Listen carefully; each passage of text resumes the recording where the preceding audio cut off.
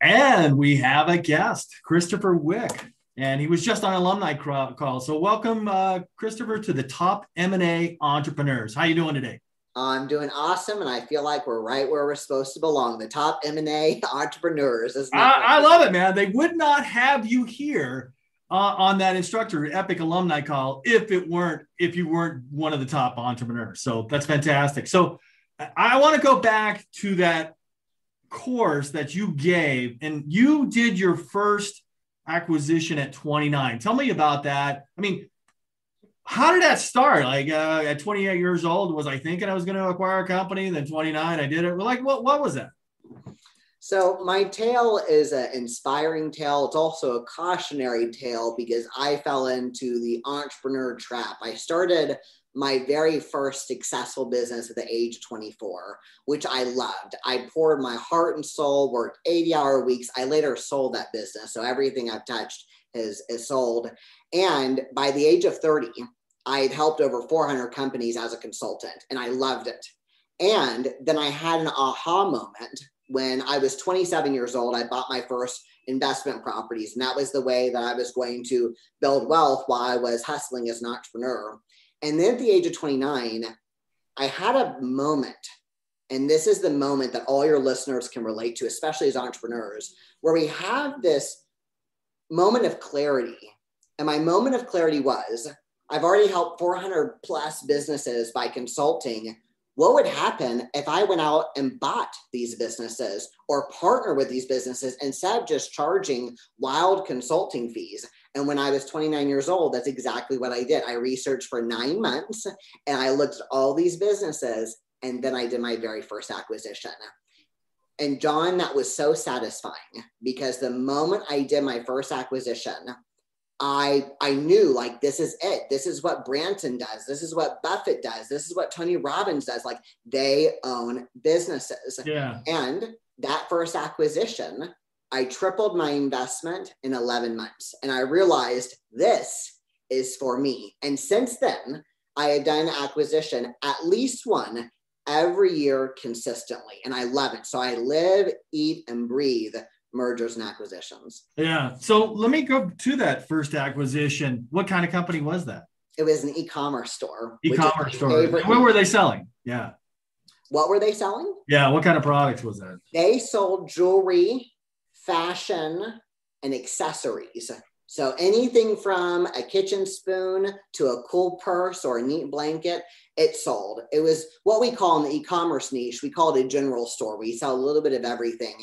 And that store, and my first time buying a business and buying a staff and doing integration, I'll be totally honest, I had no idea what I was doing. I'd helped all these companies personally, hand in hand, but I'd never done it on my own acquisition. There was no courses, no books, no research. And after that is when did you buy any of those business buying courses? Did you do that, or you just started? No. Not in there. And back then, and I say back then, it wasn't too long ago. I'm not too much older than 29 years old. But back when I was doing that, I would search acquisition entrepreneurship, how to buy a business. There was nothing out there. It wasn't until the year that I joined the EPIC program, the Ethical Profits in Crisis. And here's what's bizarre. I was actually about to launch an ad campaign, and the headline was, why would you start a business when you could buy one? Why would you have the startup failure risk when you could buy one? The next week, before I launched it, I saw the advertisement for Epic, and I knew this is my home. It was like a universe talking to you, man. It really was, and it was outstanding. I was in the 5-day challenge that we took, and on day one, I knew I'm going to go all in. I'm going to give everything I've got. And since then, my career has not only continued to grow exponentially, but I've also made valuable connections and what I call my Epic family, because truly all the guys and gals, I would do anything. And I open my calendar for anybody to help them in their acquisition journey, because a lot of people in the course, they haven't done a deal yet. Then there's guys like you and I, where we've done lots of deals, and they want to know, how'd you do it? And they want to ask the juicy questions. And I'm all about it. I'm all about the juicy questions to help serve people at a higher level. Let me go back to those 400 customers, clients you helped. Was that in e-commerce too? Because the reason I asked this was I have a lot of people from Epic reaching out to me going, should I get into this business? And I go, well, do you have any experience in it? Like, it's really difficult to jump into a business when you don't know the KPIs, the metrics, or anything to grow a business if you don't know anything about it. Because it's like the $10,000 parable. You can give $10,000 man free, give it to him, or you can watch a man earn $10,000 over 10 years. What do you think is going to happen to that one you give it to? It's going to be gone. Yeah. Yeah, for sure. So the companies I helped as a consultant was in a wide variety of industries. So the answer is no. My first acquisition in e-commerce, I knew nothing about e-commerce, but I had the belief that I could do it. And thank goodness, my first acquisition, I not only worked hard, studied, learned everything I could about e-commerce, but I also believe in entrepreneurial journeys, we have luck and we have grace. And I am definitely humble enough to acknowledge I got lucky. And I got lucky because I worked hard and because I studied and because I hired coaches and I hired the people who knew e-commerce. And then that became my jam. And now in acquisitions, I primarily do all online. Now, occasionally something delicious will head my way. And it's in person or it's brick and mortar or it's a service business. But really, my bread and butter is e-commerce and anything digital. Yeah. I mean, there is another way to look at it. It goes I've never done something before I did something, right? It's easy to that, but you surrounded yourself with whether books, and don't be afraid to drop a name of a book, because I don't know anybody that's wise that hasn't read books. Yeah. Absolutely. Yeah. And what was interesting about my first acquisition is it was all cash out. I, saved up all my pennies to make a really great investment.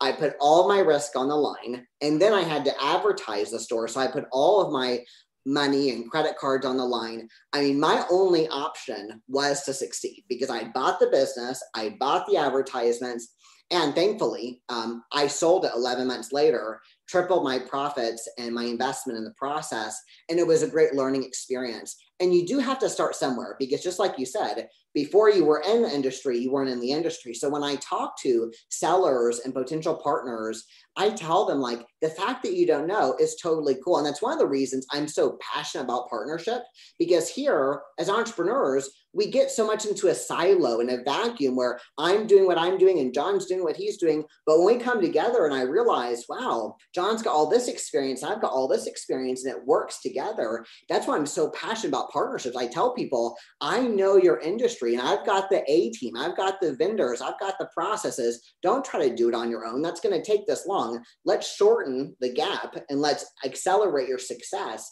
by working together. And that's what I love. And that's a very important lesson I've learned in the past several years, is how important partnerships are and how to work together. Yeah. I want to go back to you bought, 100% of the business with all cash down, which is, opposite what Roland talks about. And look, I've done it too. I bought 2 businesses, paid for them out of my pocket, probably overpaid, went through a broker, I did all the mistakes. I mean, how has your strategy changed, from pre-Epic to Epic? Are you buying all your businesses now Epic style, or? I have done it, no money out of pocket. And that was a wonderful creative challenge in thinking differently. My first 2 acquisitions were before I took the Epic course. And it was traditional, all money out of pocket. You do the deal, all your risk is on the line. And I was comfortable with that. And my first acquisition worked extremely well. My second one did not work well, and I lost my investment. and I talk about that proudly because I learned a lot more in my second acquisition, and I became well-rounded. It would be such a seductive story if I was an overnight success. And Lord knows, one of my mentors says, we've lost more money than we've made, and we've still made a lot of money. After doing the Epic course, I really was challenged to think differently. And that's by our mutual friend, Chris Daigle. And he said, I know you've done it with your own money. I know you've done it with your own capital. Your next deal, try not to. Give yourself a challenge. Can you do it no money out of pocket? And I'm a really good advice taker. I am young enough to know I don't know that much. And so when someone gives me advice, I take it. And my very next deal, I did it textbook, no money out of pocket. And it was wonderful. And it's continuing to benefit myself and our stakeholders since that moment. So really what the course and the community has taught me is I still love to use my own money. It's a lot of fun and it makes things very, very real. But now I've done deal financing dozens of ways. I've done all cash. I've done no cash. I've done seller financing. I've done partnerships. I've done equity release. I've done all these ways. And that's because of the gift to think differently from Epic, because I was taught think differently. Because when I started investing in real estate, it was all my own money. Then when I did my first business, it was all my own money. My second business, all my own money. And then I got the pleasure of getting the challenge from our mutual friend, Chris Daigle, where he says, give yourself a challenge to do it with how we're teaching. Yeah. That's exactly what I did. Look, can I ask you about that one failure that you did make? And I'll I'm pretty transparent about this. I did buy a business. It was courses, and I had to shut it down 6 months later because it was in violation of Yahoo's advertising policies. And, that's one of the lessons, like, make sure you have an attorney check it over, like, and don't sign any, like, feel like there's a FOMO to sign contracts. Are you going to renew the Yahoo contract? Like in 48 hours while you're trying to do this deal, I go, oh, I guess I should. I was all nervous about it. I did. And then 6 months later, they change it and you're in violation. And my business went to zero and I shut it down. Yeah. I mean, yeah. The fact that you share that, and this is what I want entrepreneurs and my partners to do more often, is we have to share all the times we gloriously failed, because that moment where you had that Yahoo Finance issue, you learned a very, very valuable lesson. And my second acquisition, where it was not a disaster, it wasn't that bad, but it was bad enough to lose my entire investment. But we all walked away as friends, which was great.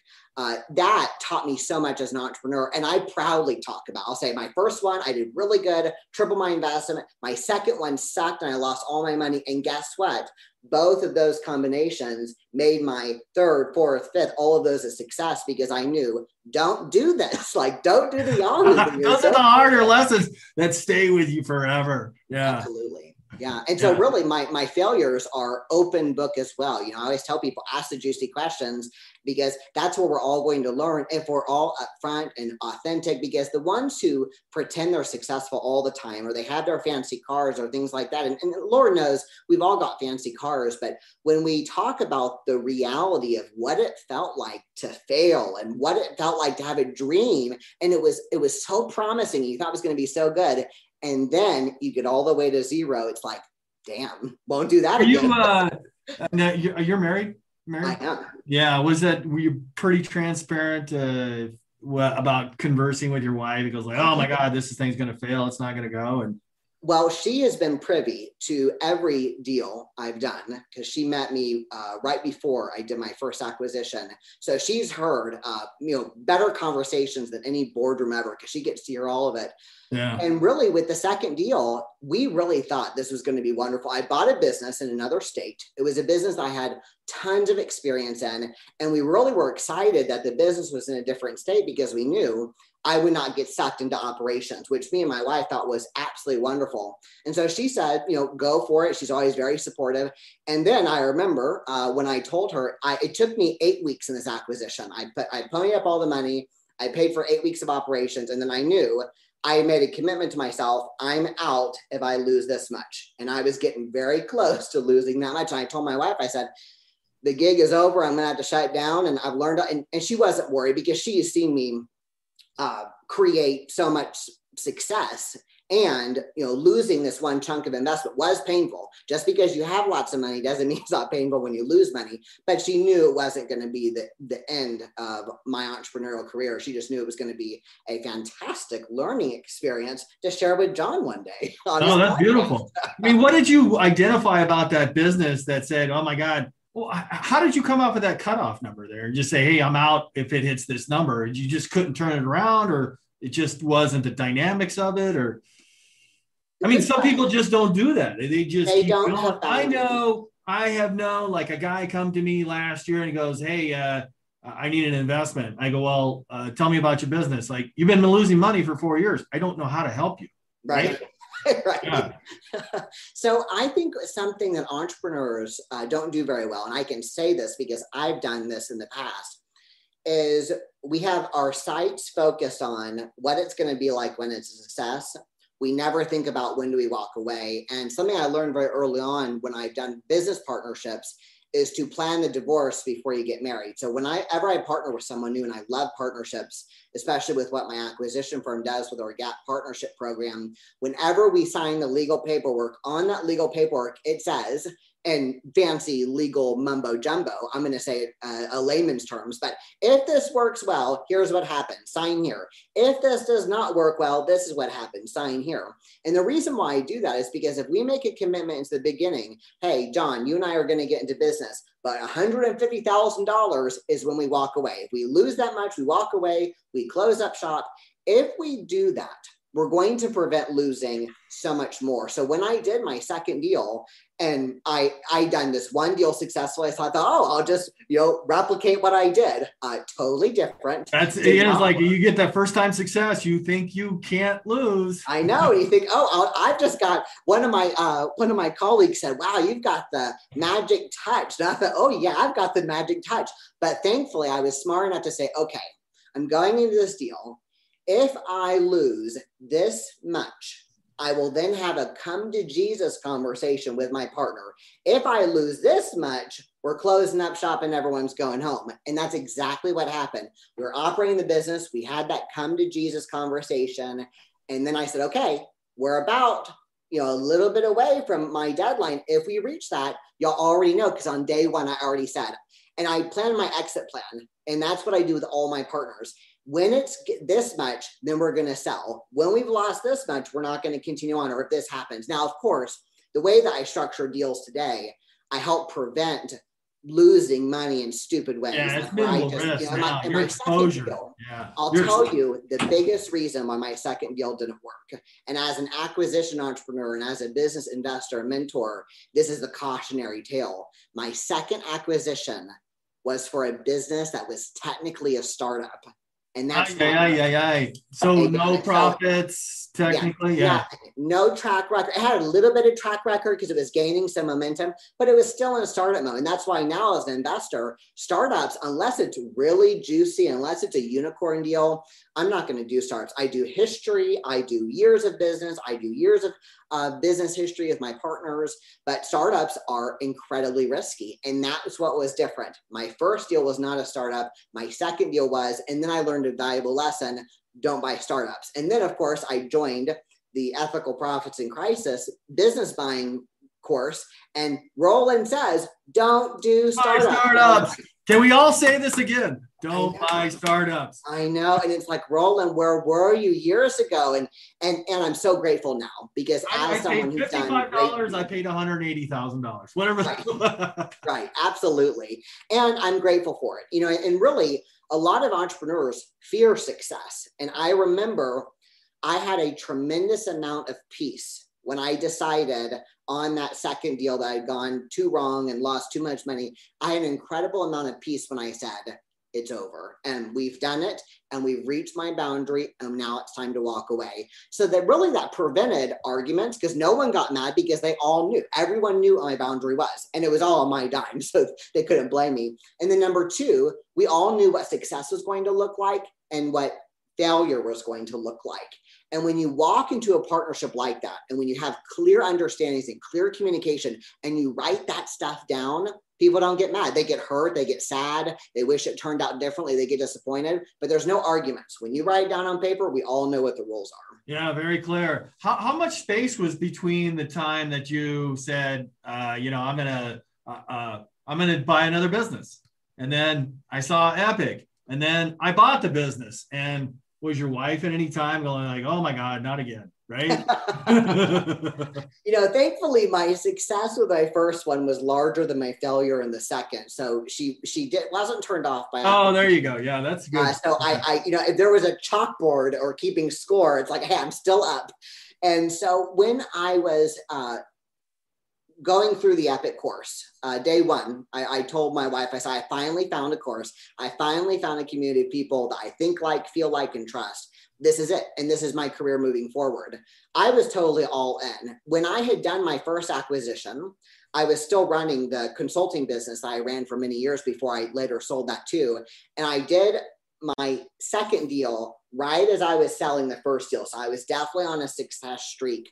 And then as I went through the Epic course, I did my first deal where they teach us the creative financing. And then, of course, since then, I've done one annually, at least once annually, since I was 29 years old. So it's really been a smooth ride. I'm very conservative when it comes to growth. I don't go out and say, I want to, acquire, 24 companies by next week. I'm very slow and steady wins the race, because I love great businesses and great people. I'm not trying to be the biggest entrepreneur that I can be. I'm trying to be the best entrepreneur that I can be. Yeah, I like that, man. It's everybody in this Epic course, thousands of them go like, man, find your own path. And, it's hard. Look, somebody came to me and he goes like, how do I duplicate what Pash does? So, well, like, okay, join the Marines, get shot, realize that you don't have a lot of time on the earth, and you're not going to duplicate it, man. You got to take your own path.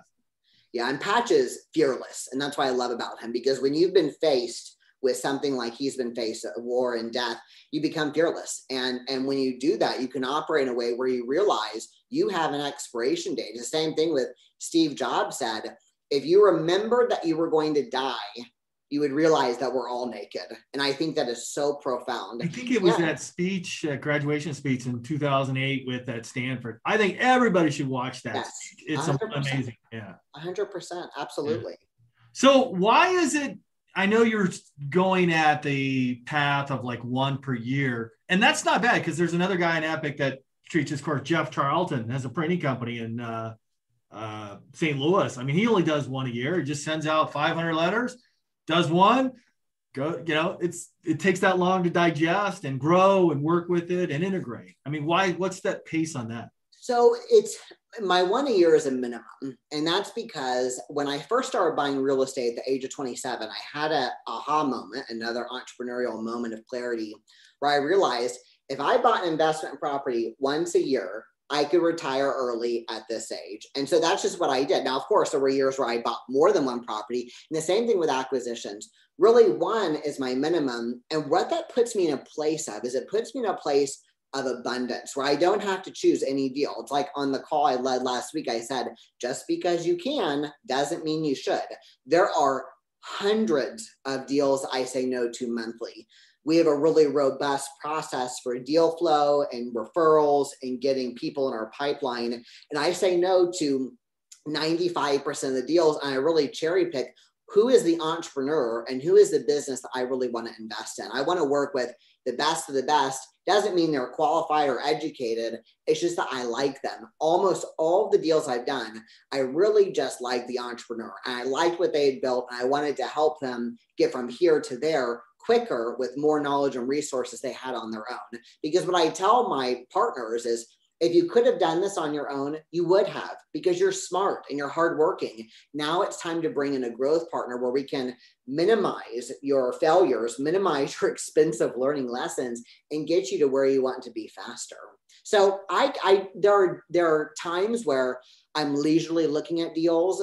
And if your minimum is one, everything else is a total bonus. And so that is my philosophy of I want to be the best, not the biggest, because there are a lot of acquisition entrepreneurs who want to go out and they want to gobble up all the companies, and God bless them. I just don't want to work that hard. I want to be able to enjoy my life. Yeah, there you go. I work basically part-time hours doing what I do and running the companies I want to run. There's no sense in me going out and trying to be the hungriest acquisition entrepreneur when I just want to be the best entrepreneur that I can be and help my partners be the best they can be, and finally see some stuff work, finally see great results in their business where they also get to live life. And one of my partners right now is getting ready for taking his first vacation in like 4 years. And I told him, I said, dude, that's gonna be one of the first things that we accomplish is getting you to be able to take a vacation. I tell my partners in our GAP program, I want to help you end suffering. The hustling, the grinding, the working 80 hours a week, that has a total expiration date. And the more that you work, it's going to be a paradox. He's like, I think I have to work harder to get where I want to go. But it's opposite. It's like, if you fit this in first about your me time, the other stuff falls in place. Yes, absolutely. And And that's one of the reasons when I first started acquiring businesses in my late 20s, I set really huge goals. I was like, if I had 120 companies, here's what my life would look like.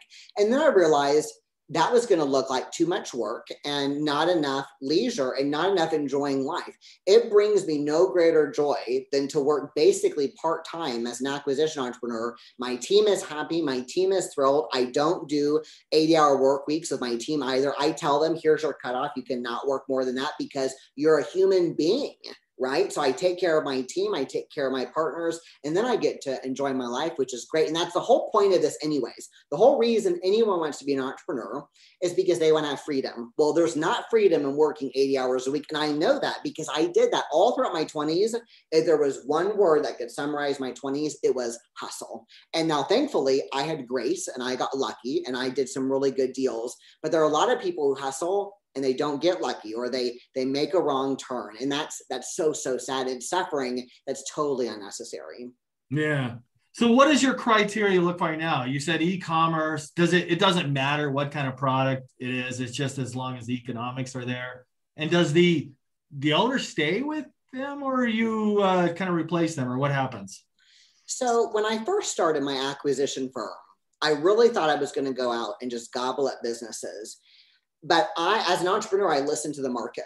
And that's something that's some wisdom I've learned from my mentors and coaches. Listen to what people need. And I realized most of the time when an e-commerce store was selling, it was because they'd gotten to a point that they could not get past. It wasn't that they didn't like the business. It wasn't that they weren't good at it, but they got it here and they couldn't take it there. So then I created the GAP Partnership Program, which is our proprietary program to take people from here to there and close the gap of where they want to be. So now my work looks like more partnerships and acquisitions, which I love. Because it's a non-controlling interest kind of come in, or you take... Depends on the deal. Yeah. Depends on the deal and the size of the deal. There are some where I've got absolute controlling, and there are some where I'm actually a minority owner. It really depends on the entrepreneur, what their goals are. It's the deal creativity and the numbers are very flexible. However, our process is a system. We have a recipe for all our GAP partners and what they go through. So every entrepreneur is different, but every business follows the same recipe. So it really goes on basically what Roland taught you and I. What does the seller want? My primary question is, what does the entrepreneur want? Even before we start our interview, the first thing I asked you is, hey, what's something I can get you? What do you want? Because I'm always wanting to give.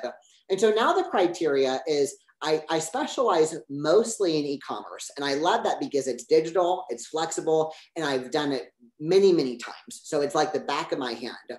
Within e-commerce, I have special niches that I love. I love health and beauty and grooming. I love cosmetics. I love hair care. I love skin care. I love beard care. I love anything that has to do with health, beauty, and grooming. I love that niche. But then also other things. I was looking at a deal a couple of months ago, and it was a chicken coop business. And you think, well, why on earth would you look at a chicken coop business? No, I saw something like that. It was doing there was a company was doing millions of dollars in chicken coops. The chicken coop industry is $1 billion with a B, $1 billion industry. So yes, I love health, beauty, and grooming, but I also look at chicken coops because I'll look at what's it going to take to make that happen. So I don't own a chicken coop, and I never will, but I sell chicken coops. Hey, and you know what? That there is so much opportunity, and I also stay very focused. If there is an e-commerce component, I'm all in. Even my wife right now, she's looking at buying her first business. Ooh, look at that. Proximity.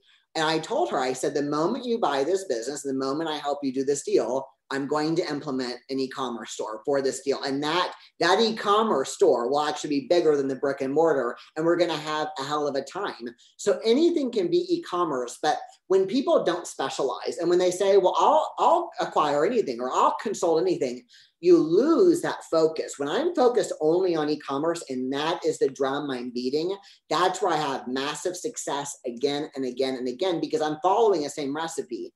Now, that doesn't mean that other things don't come up, but I scrutinize those things. Recently, there was a wonderful tanning salon nearby, and I thought I loved it. It was a cute little tanning salon. I thought it was wonderful. I knew I could add an e-commerce component to sell tanning lotion online. Unfortunately, the numbers just didn't make sense. And I had to be really critical and say, not right now, not no forever, just not right now, because I want really wonderful businesses. I don't buy problems. I don't buy turnarounds. And I certainly don't buy businesses that are massively struggling. Yeah. I gotta, one is, what is the most peculiar thing somebody's asked for when you go, what do you want? They go, sometimes I want a boat. Sometimes they want to watch. What was the most peculiar thing somebody asked for? It's like, what do you really want? I have asked this so much. I am astonished by the answers I get. And I'm going to go back to my chicken coop guy. When I asked him, what do you want the most out of this deal? He was so authentic. And he started tearing up and he said, I want someone who is so passionate about chickens. And I said, okay, I will help you find someone who's so passionate about chickens. Now, that deal ended up not being up our alley. We ended up passing on that deal. And he did find someone who is passionate about chickens. And I tell my sellers and my partners, if I'm not your guy, I'll help you find that person. I'll point you in the right direction, because nothing sucks more than investing time and then it's a no. So I tell, hey, it's a no for us, but I'd like to introduce you to some other people. I always keep people in my ecosystem. That was the wildest thing I've ever heard. I want someone who's passionate about chickens. And I wasn't passionate about chickens, but I could be passionate about chicken coops with all those dollar signs. But that's people. I hear all kinds of things. I hear about family problems. I hear about drama. I've heard stories that could be Lifetime movies because they're so juicy. And that is the experience of being human. Here in this reality, we have these amazing stories. Every person has a journey. That's why before our interview today, I spent time getting to know you, because you're a human being and I acknowledge the humanity, who you are. And the same thing with my business partners. I will take people over profits every single day. And that's not cliche. My team sees me do it every single day. I'll say, this is a really lucrative deal, but it's not the right person, so we're going to pass. Because I know at the end of my lifetime will not be measured by ones and zeros. My lifetime is going to be measured by the relationships I've created, the relationships with people like you, the relationships with your viewers, the relationships with my partners. That's what's going to matter at the end of my lifetime. And I can say that. People say, well, money doesn't matter. And usually those are people who don't have money. But here I can say to someone with wealth to say, money is not the most important thing. And I've learned that the hard way. I love that answer. I was just going to add that I do have a chicken story. And my dad was in the service for 20 plus years and retired and went all farm. We got chickens, we got pigs, we got cattle. And there's this one chicken that had a back problem and just stood straight up. We love that thing because it's the first thing you see in a chicken coop of 30 chickens. It's like this one chicken's just standing straight up. That's awesome. I remember that thing. We even give it a name, which I don't remember right now. Oh man, that'd be so good if you knew the name. That's hysterical. We loved it. So these deals, it's all e-commerce. What's the most difficult part in this conversation? Because once you start talking about somebody going, and I'll give you an example. I was like, I know a lot of companies, like public companies, they're shells. And I said, well, we'll buy your company, but we're not, and we can merge some companies under it, but we're not doing it for a minority interest because you're going to run into the ground. We're just not going to do that. I mean, what's that negotiation part like to go, well, I'll take 20% because you have very clear objective goals. We can take your company to 10X or 20X, whatever that is. How do you get there? Great question. And again, the entrepreneur we customize for the business is a recipe and a system. In every negotiation that I do, and even saying this, I'm proud to say this, even though it may make us look like an easy target, but I am always privy to overgive. And I do that very strategically. If I can overgive my time, my equity, my capital, my vendors, my team, I know I'm going to create a deal that the entrepreneur is going to be thrilled about. Where people lose deals is they negotiate from their place of, what do I want? And I live my life by one question. And I know it's a question everyone is thinking. That question is, with them, what's in it for me? And I know everyone's living their life. That's a stable. And everybody that's done business or read a book, and you're just like, yes. Oh gosh, this is like a preconceived notion and just a truth for many people.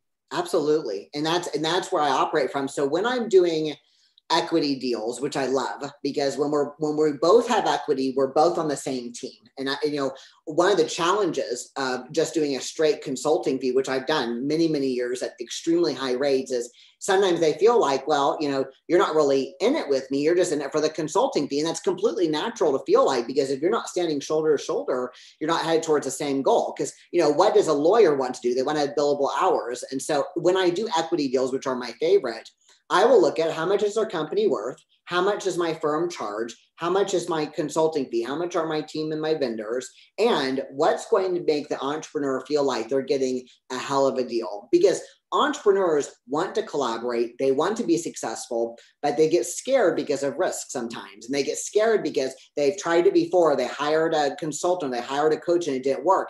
And I tell people, here's what's different. You're not hiring me as only your coach. We're walking this hand in hand, and you're going to do an equity release, and we're both going to benefit. I ask the question all the time, would you have to have 100% of a business that's worth $100,000, or would you like to have 50% of a business that's $5 million? I know the choice I would take. I would want 50% of the $5 million.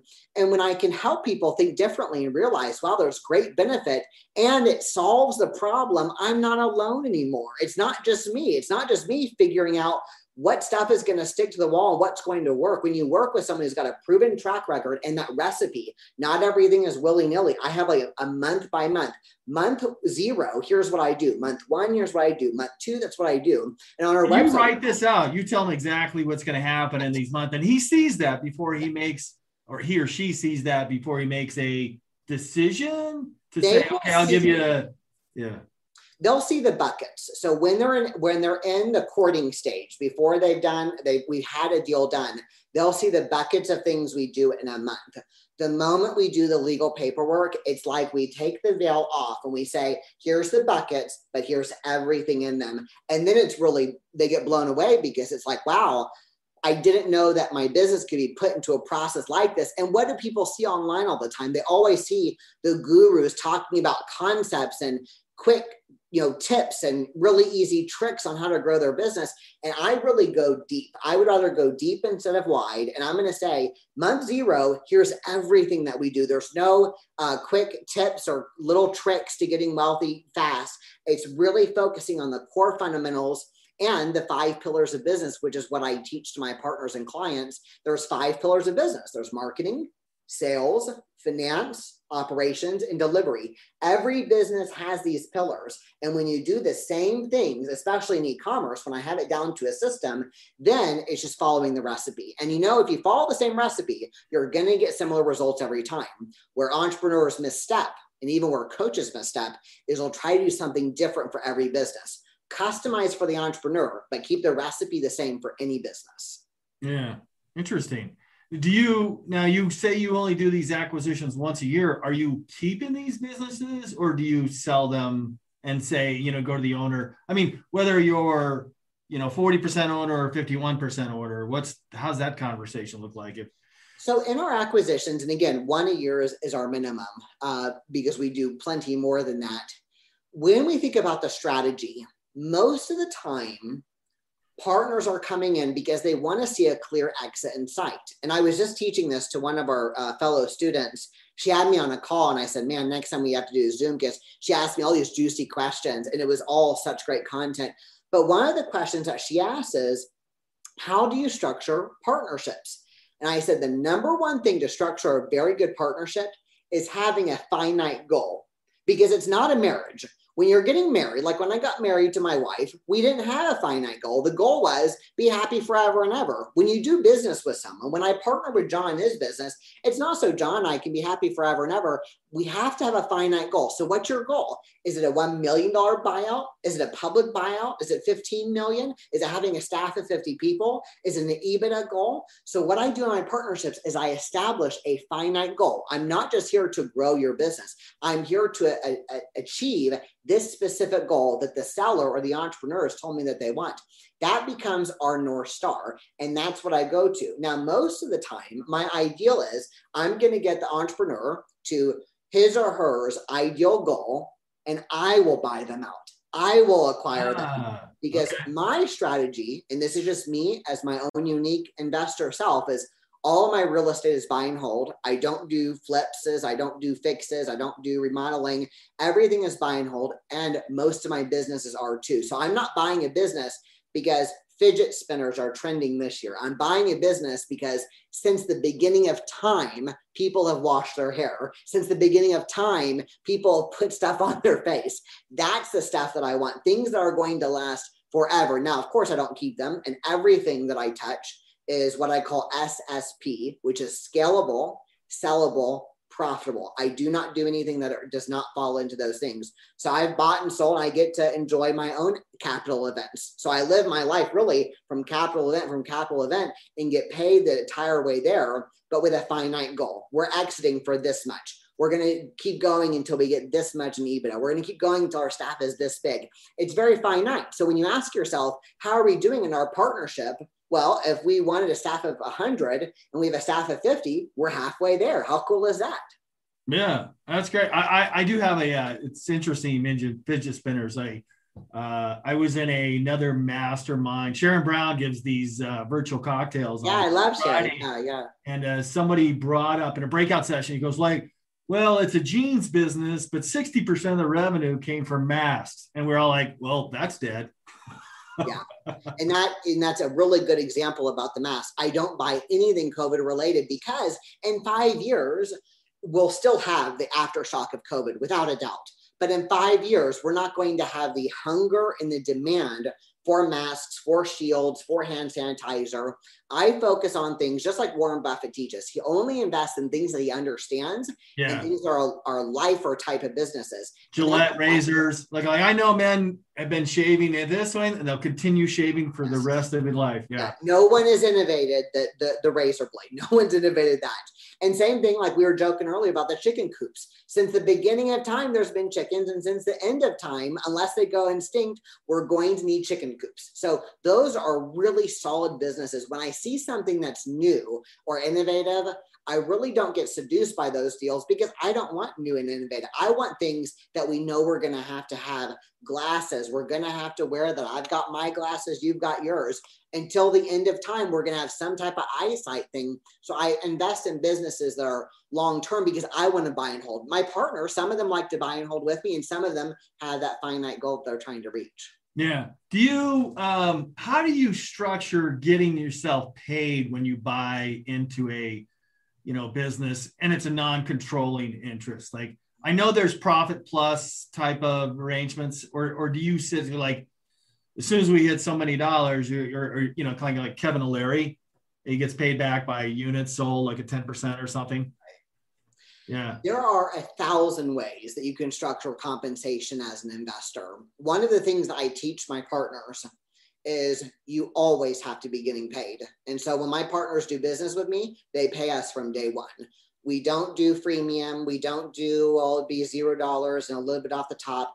If there is no base of compensation, it doesn't have to mean it has to be a hell of a whole lot depending on the business. So you might be thinking in your head like, oh gosh, it's probably $2 million to hire this guy. And it might be depending on the business, but it's not always. But since day one, my partners and I structure our compensation plan. When they sign that legal document that says, here's our finite goal. If we're successful, this happens. If we're non-successful, here's what happens. I put what we're going to pay the partner because we're going to make sure the partner has their owner salary. And then there's the partner payment that they make on day one and they make monthly for the remainder in the lifetime of the deal. And it's going to make fiscal sense. I tell my partners, I'm not going to tell your business to hire anything or do anything that your business cannot afford. It's all understanding the mechanics of how financials work and how cash flow works, how balance sheets work. So from day one, we get paid. That's the short answer. But there are a lot of investors that do it differently. I follow what I teach. I teach my partners they need to get paid, and then my firm has to get paid, and my team and myself and all that. I think the danger is if you've ever been in the startup world, I'll take this equity for it, and someday you'll get rich. Like, look, there's a million ways to die in the West with startups, and Jesus Christ, man, you're going to go broke. You said it so right. There are so many ways to die. and that really, in business, there are so many ways to die. And that's why on the call that you saw me lead, there was a student there that was really interested in a startup. And I said, hey, I'm kind of melting inside for you because I'm not seeing where the money is in this deal. And it's not because we need to be greedy, but you have to have fair exchange of compensation. I was taught that very early on by one of my mentors. You have to have fair exchange. And if you're doing a startup and they just give you this fairy dust equity, that means nothing. So I don't do fairy dust stuff. I do, here's what you're paying me today, and here's how much equity you're releasing. And here's what our exit event is going to look like. And when everyone knows what the rules are, we all know how to play and win the game. And that feels so good. Don't get into business partnerships with no finite goal. Don't get married. Save the be happy forever and ever. Save that for your husband or for your wife. But when you're doing a business partnership, have that finite goal, your North Star. And if you get that, great. If you get 75% where, that's great too. But make sure it's easy to understand and everybody knows what we're going for. Yeah, clear objectives. I mean, it makes a better relationship. Yeah. Absolutely. Yeah. So some of these acquisitions you made, have you actually acquired other companies to run on top of them to do that? I will get inspired. When I fall in love with an entrepreneur and I fall in love with their business, I use that as my hub.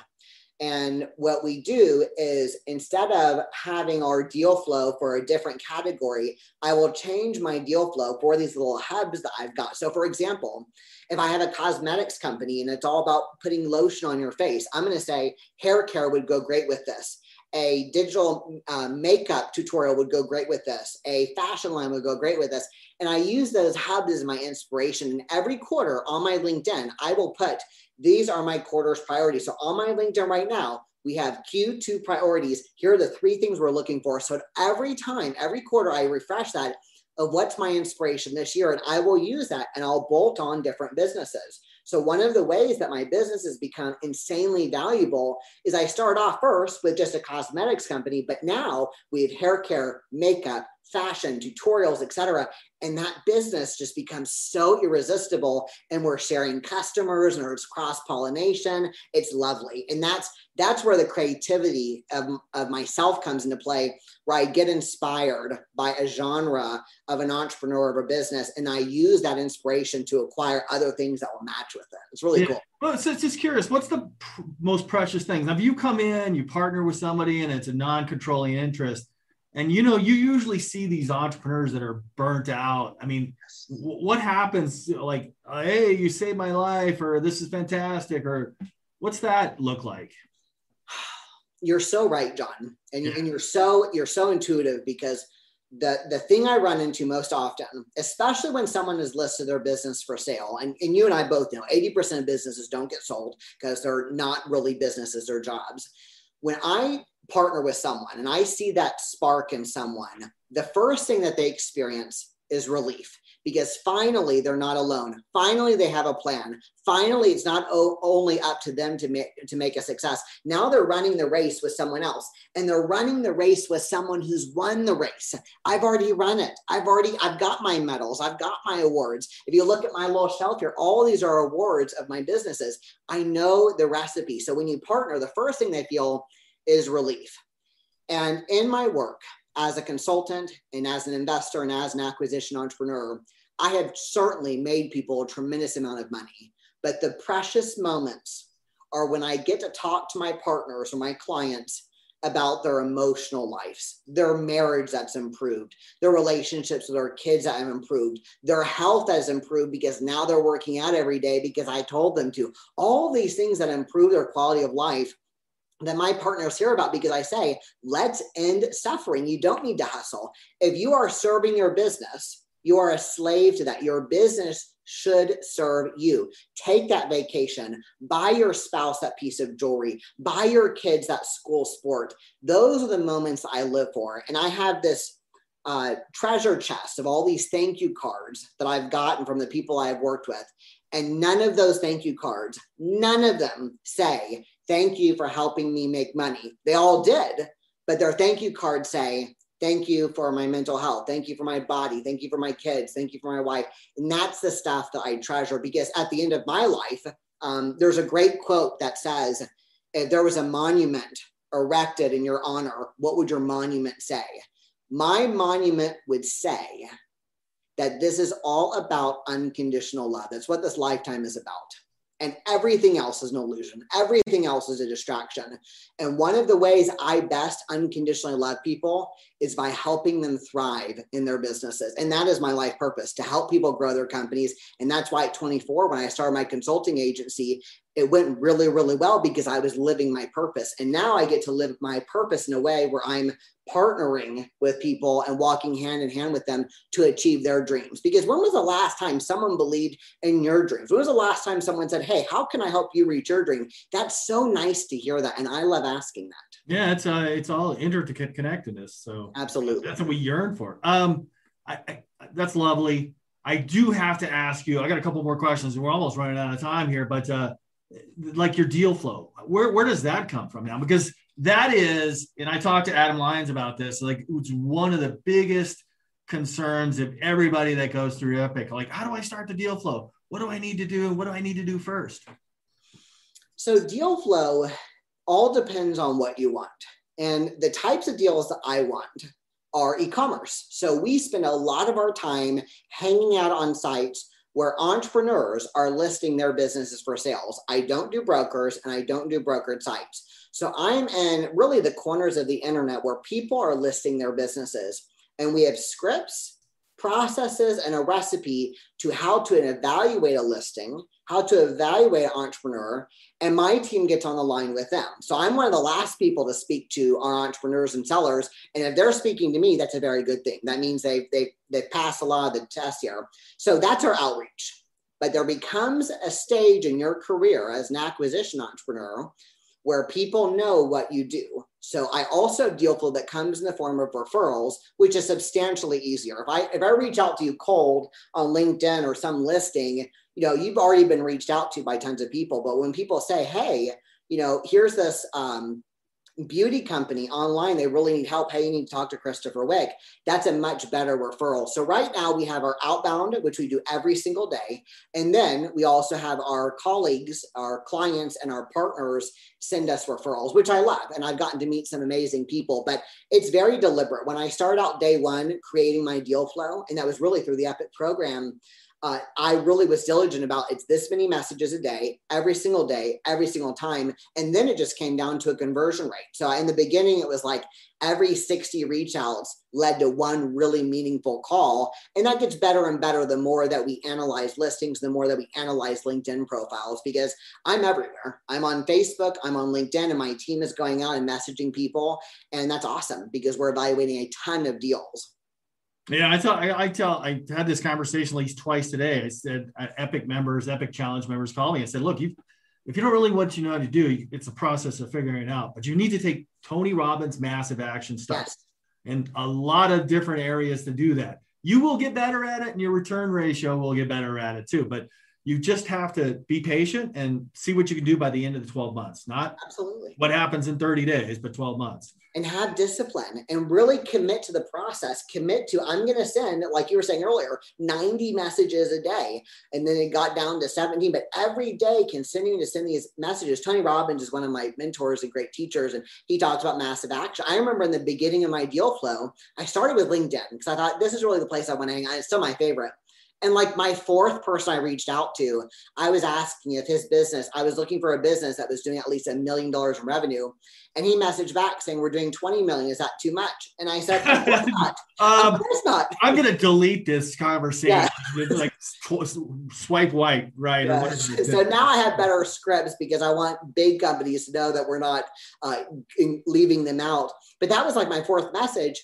And I learned through that conversation. So you're going to get better, and everyone's going to come up with what their personality is best with. My personality really is best with LinkedIn and these cold reach outs through websites. And we find companies we love. I'll do research on cosmetics or beauty or grooming brands on Amazon, and I'll go straight to the source. And I'll say, I love this product. I love your listing.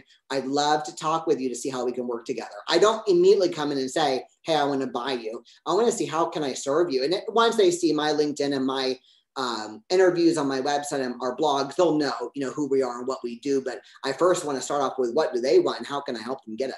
Yeah, that's nice. I mean, I got to go back to something like, do you have a fund now that you acquire these companies with, or is it all Epic, no out of pocket kind of stuff? When you say I know another couple of Epic members working on a fund. So that's amazing. And I'd love to learn more about that. Right now, I don't have a structured fund. It's all of our own capital. And I say our as in my company, but it's all mine, my capital and our creative financing. And we still, a lot of people are really passionate on no money out of pocket. And I love doing that. And that's not always possible. So I do a variety of different things, even like Roland teaches, there's a variety of different things that you can do.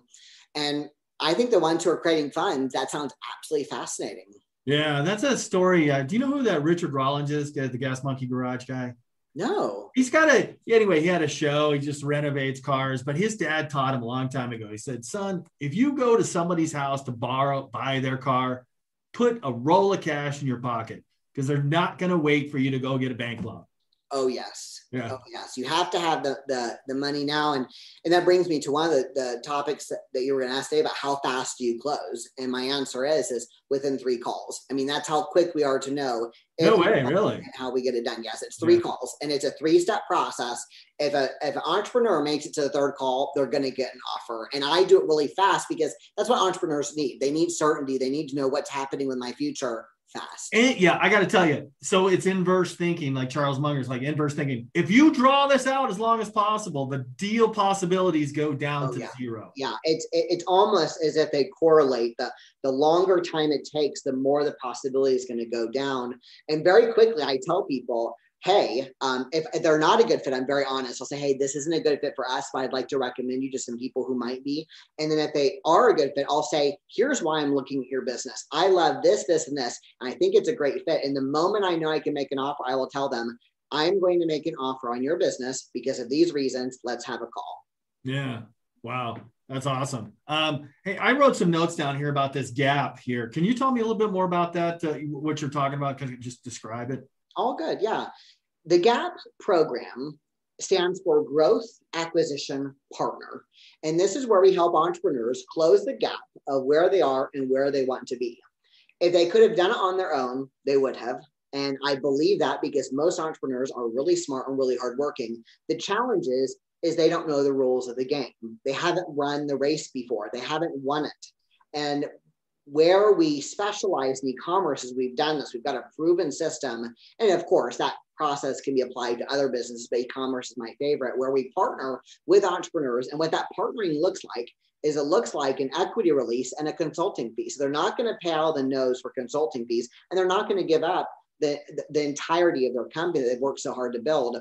We're going to walk shoulder and shoulder and go down the line of their success, working towards a finite goal of what we're going to achieve, and then help them get there together, because it is so relieving to know I don't have to come up with all the ideas on my own, and they actually know what they're doing. And the GAP program, the Growth Acquisition Partner program, was created because of what I saw in the marketplace. My first goal was I was just going to go and acquire 100% of companies. And then I found entrepreneurs, they really did want to stay and they really did want to make it work. They just got stuck. So that's the GAP program. And the GAP program, not everybody can get accepted in the program. We do an invite only where they can submit their information. They'll talk with one of our investment managers. And if they're a candidate for the program, they'll eventually talk with me and we'll make a deal of how we can help grow their business to a finite goal. Usually the finite goal is an exit. They want to have an exit for this amount of money. And we're going to make all of our efforts, all of our strategies to exiting for that amount of money. Yeah. Really- hey, I have to ask you about the partnership program. Now, this is for entrepreneurs that own an e-commerce company, but what about like if an Epic member says, hey, I know this guy wants to sell. Do you partner with them also? Or yeah, absolutely. I've worked a lot with Epic members. I do have some paperwork. So if I share with them a deal or they share with me a deal, we also have a success. If this deal works out, here's what we'll both get. And if this deal does not work out, here's what happens. I learned that through trial and error. I shared a deal with an Epic member once and they actually took the deal. And I thought, I could say shame on them, but really shame on me because I didn't have the legal paperwork. So now we have a little bit of legal paperwork to make sure we have a best case scenario and a worst case scenario. Yeah. Christopher, this has been awesome. Very informative. I would just like to say thank you for doing this for me. I really appreciate it. Well, thank you, John. Thanks for having me, and thanks for doing this podcast, because the more we educate entrepreneurs, the better our entire community will be. Yeah, that's beautiful. I'm going to stop recording right now.